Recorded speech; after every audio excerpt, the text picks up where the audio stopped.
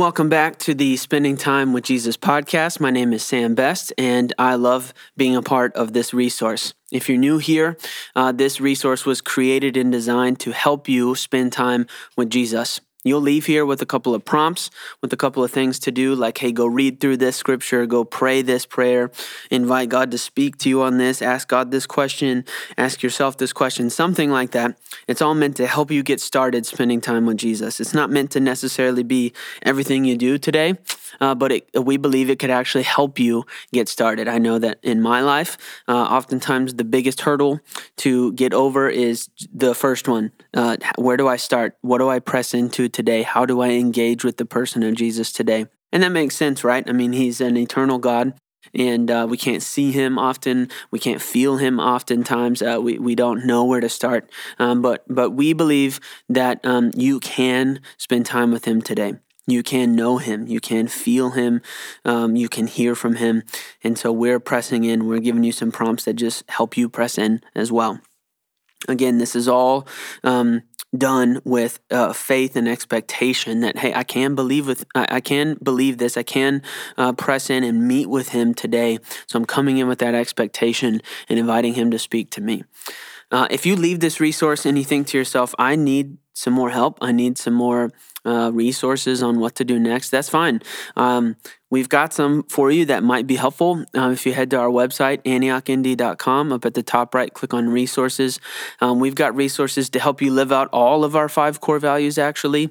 And these resource pages are constantly evolving and growing as we seek to be a body that is following Jesus in these 5 ways. The first one being personal devotion or our relationships with Jesus. And so there's some resources on there that can help you in your relationship with Jesus. Things like what to pray, what to read, what is my Bible, stuff like that.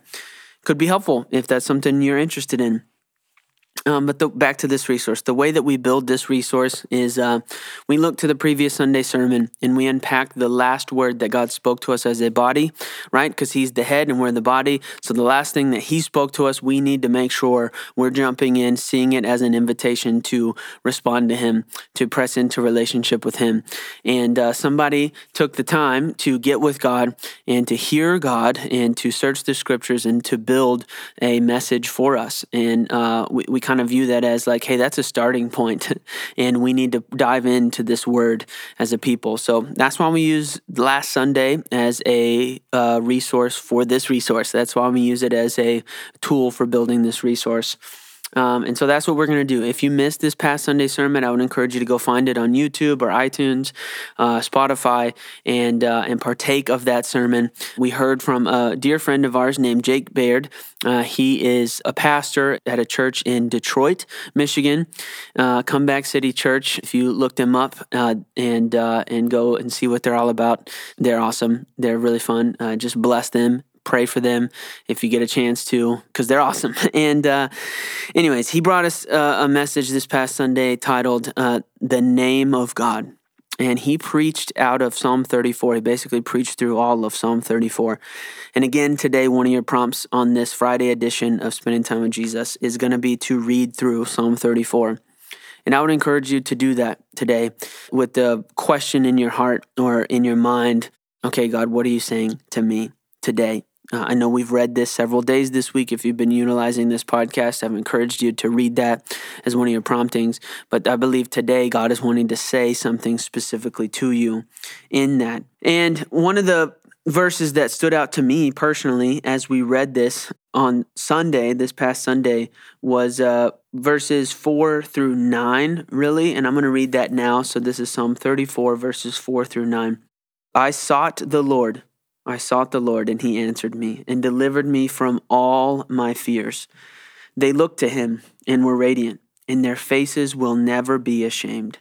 This poor man cried, and the Lord heard him and saved him out of all his troubles. The angel of the Lord encamps around those who fear him and rescues them. O taste and see that the Lord is good. How blessed is the man who takes refuge in him. O fear the Lord, you his saints.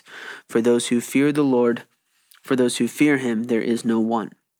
Now, You're going to read all of Psalm 34 this morning. At least I'm encouraging you to. But what I see here, and something that Jake pointed out on Sunday, is this reality that for those who fear the Lord, for those who seek the Lord, for those who look to him, the one who cried out, there is an answer. The Lord comes near to all of these things. I want you to read through these verses, read through all of Psalm 34, and see what moves his heart, and see what moves him. Like in verse 4, I sought the Lord and he answered me. Verse 5, they looked to him and they were radiant. Verse 6, this poor man cried and the Lord heard him. The angel of the Lord encamps around those who fear him. How blessed is the man who takes refuge in him. Verse 8.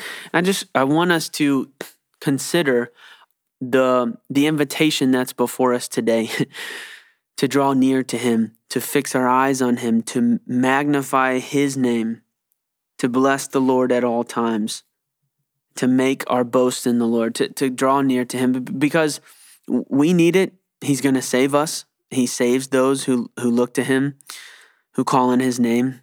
But also the world is needing to know his name. And if we magnify his name, if we boast in his name, if we make much of his name, and he saves us, the world will see that that's an opportunity for them. And my prompt for you today is to read through it with that and to let that spark a prayer in you for your own life, but the other believers of the world, to represent God rightly, that God would open our hearts and minds to see more of him, and that we would be concerned less with the distractions of our differences and be concerned more with magnifying the name of Jesus. I'm going to pray for you as you get started on this journey. Thank you, Jesus, that you are on your throne and that right now you're sitting at the right hand of the Father. That's the reality of you, and that you're interceding on our behalf. And we look to you, the risen King, and say, would you reveal yourself to us? Would you help us see you all across the world right now? Would you help believers press in again to magnify your name above all other names, and that your name would be made great, and that because of this, people would taste and see that you are good, and they would lack nothing. They would come to the only place that can provide this. It's in your name, Jesus, we pray. Amen.